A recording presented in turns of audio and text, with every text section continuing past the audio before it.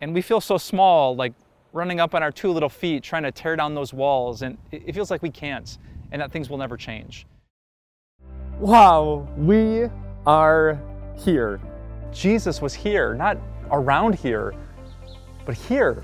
Earlier this year, I got to explore Israel. I'm sitting literally in the place where Jesus' feet touched. I saw some amazing places. The old city of Jerusalem, the Garden of Gethsemane, beautiful Nazareth, On the Mount of Beatitudes. Capernaum, on the shores of the Sea of Galilee. And I can't wait to share these video devotions with you. I'm standing here at the amazing ancient city of Megiddo, and I'm thinking about those thoughts that we sometimes think that don't seem to change. If you're anything like me, I bet there are things that your heart just naturally gravitates towards that aren't necessarily true or good or beautiful, but they're just there. And they seem strong and they seem stubborn, and as much as you pray, it's hard to get them to go away. A lie I often battle is that if I'm not impressive or above average, I can't be content. In fact, just yesterday here in Israel, I did some below average devotions, and I was a little bit moody, as some of our friends here know. There's these stubborn things, and maybe you believe them too, that if you're not rich or beautiful, if you don't have a perfect spiritual life, a perfect family, you really couldn't be one of God's children, or you couldn't be satisfied today. But that's why I'm glad that we're here. I'm standing in front of the ancient city gate of the city of Megiddo, and even if you've never been here, you can probably tell it's impressive.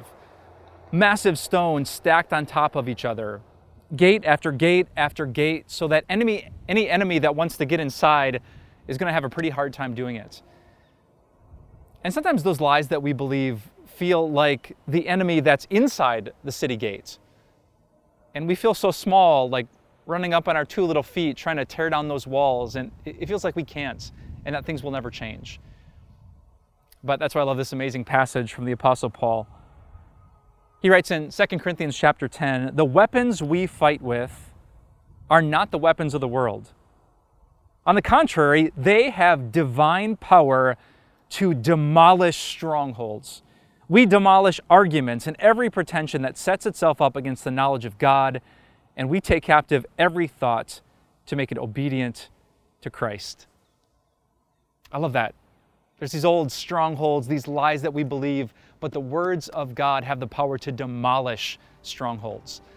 We can believe new things. We can toss out lies like old enemies, and instead we can guard our hearts with the truth of God's word. So don't believe the lie that your thoughts can't change, that what you believe about you and God and life and the world and eternity can't change. God's word has divine power. Not just a little bit of power, it has the power to demolish strongholds. So as you think about those struggles that you have in your heart, in your mind, and your thoughts, let's remember the power of God's word is always greater. That's an incredible message that we learn here at the ancient city of Megiddo. We're so grateful that you listened to this podcast, and we would love for more people to listen to it too.